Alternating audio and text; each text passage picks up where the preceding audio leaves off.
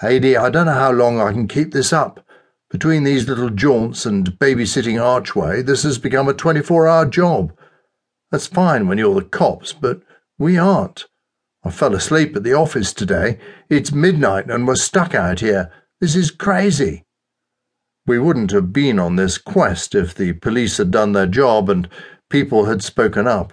If that had happened, Derek would be in jail and we wouldn't be running around in the dark. Every time I tried to prove Derek's guilt, the more complicated that simple task became. I liked to think I was doing something positive, but everything that had happened proved I was having little effect on the investigation.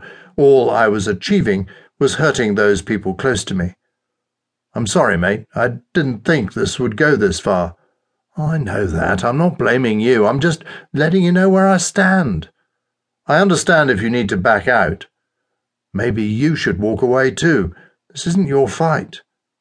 Dylan was right, but I'd made it my fight, and so had Derek. I can't walk away. I have to follow it through now. I can't let Derek get away with murder and what he did to Steve and Paul. Dylan sighed. I thought you'd say that. Look, we'll stick around for another hour. If they're still working, we'll call it a night. Deal? Deal, Dylan conceded. Derek's crew beat us to the punch by filing out of the workshop 30 minutes later. Their fatigue must have set in before ours. Morgan locked up while the rest of the guys left. I didn't move until he drove off. It looks as if we're on, I said. There was disappointment on Dylan's face. Let me come with you. I need you to be my eyes out here. I gave it 10 minutes before leaving the car just in case anyone came back. I looked both ways for any familiar cars before I trotted across the road. I pulled out my mobile and called Dylan's number. Stay on the line, I said, when he answered. The same applies to you. It surprised me not to see some kind of alarm or security system. I put this down to the workshop trying to keep a low profile. A fancy security system alerts everyone to the fact that there's something worth stealing. It was a theory that worked as long as no one knew what went on here. The chain-link fence and gate surrounding the property weren't going to be hard to scale, but the spiral of razor wire fringing the top was. I tossed a floor mat from the Subaru over the razor wire and clambered up and over the fence without any problems. I yanked the mat off the wire and left it on the ground for my return trip.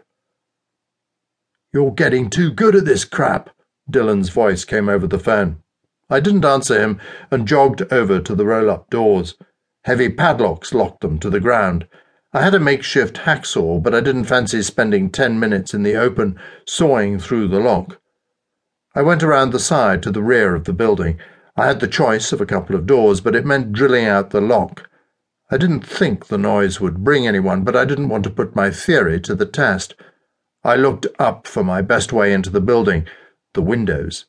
If a chain was as strong as its weakest link, a building was as secure as its windows. The workshop had a row of narrow windows running underneath the eaves. How's everything look? I asked Dylan. I heard the crunching of sunflower seeds down the phone line.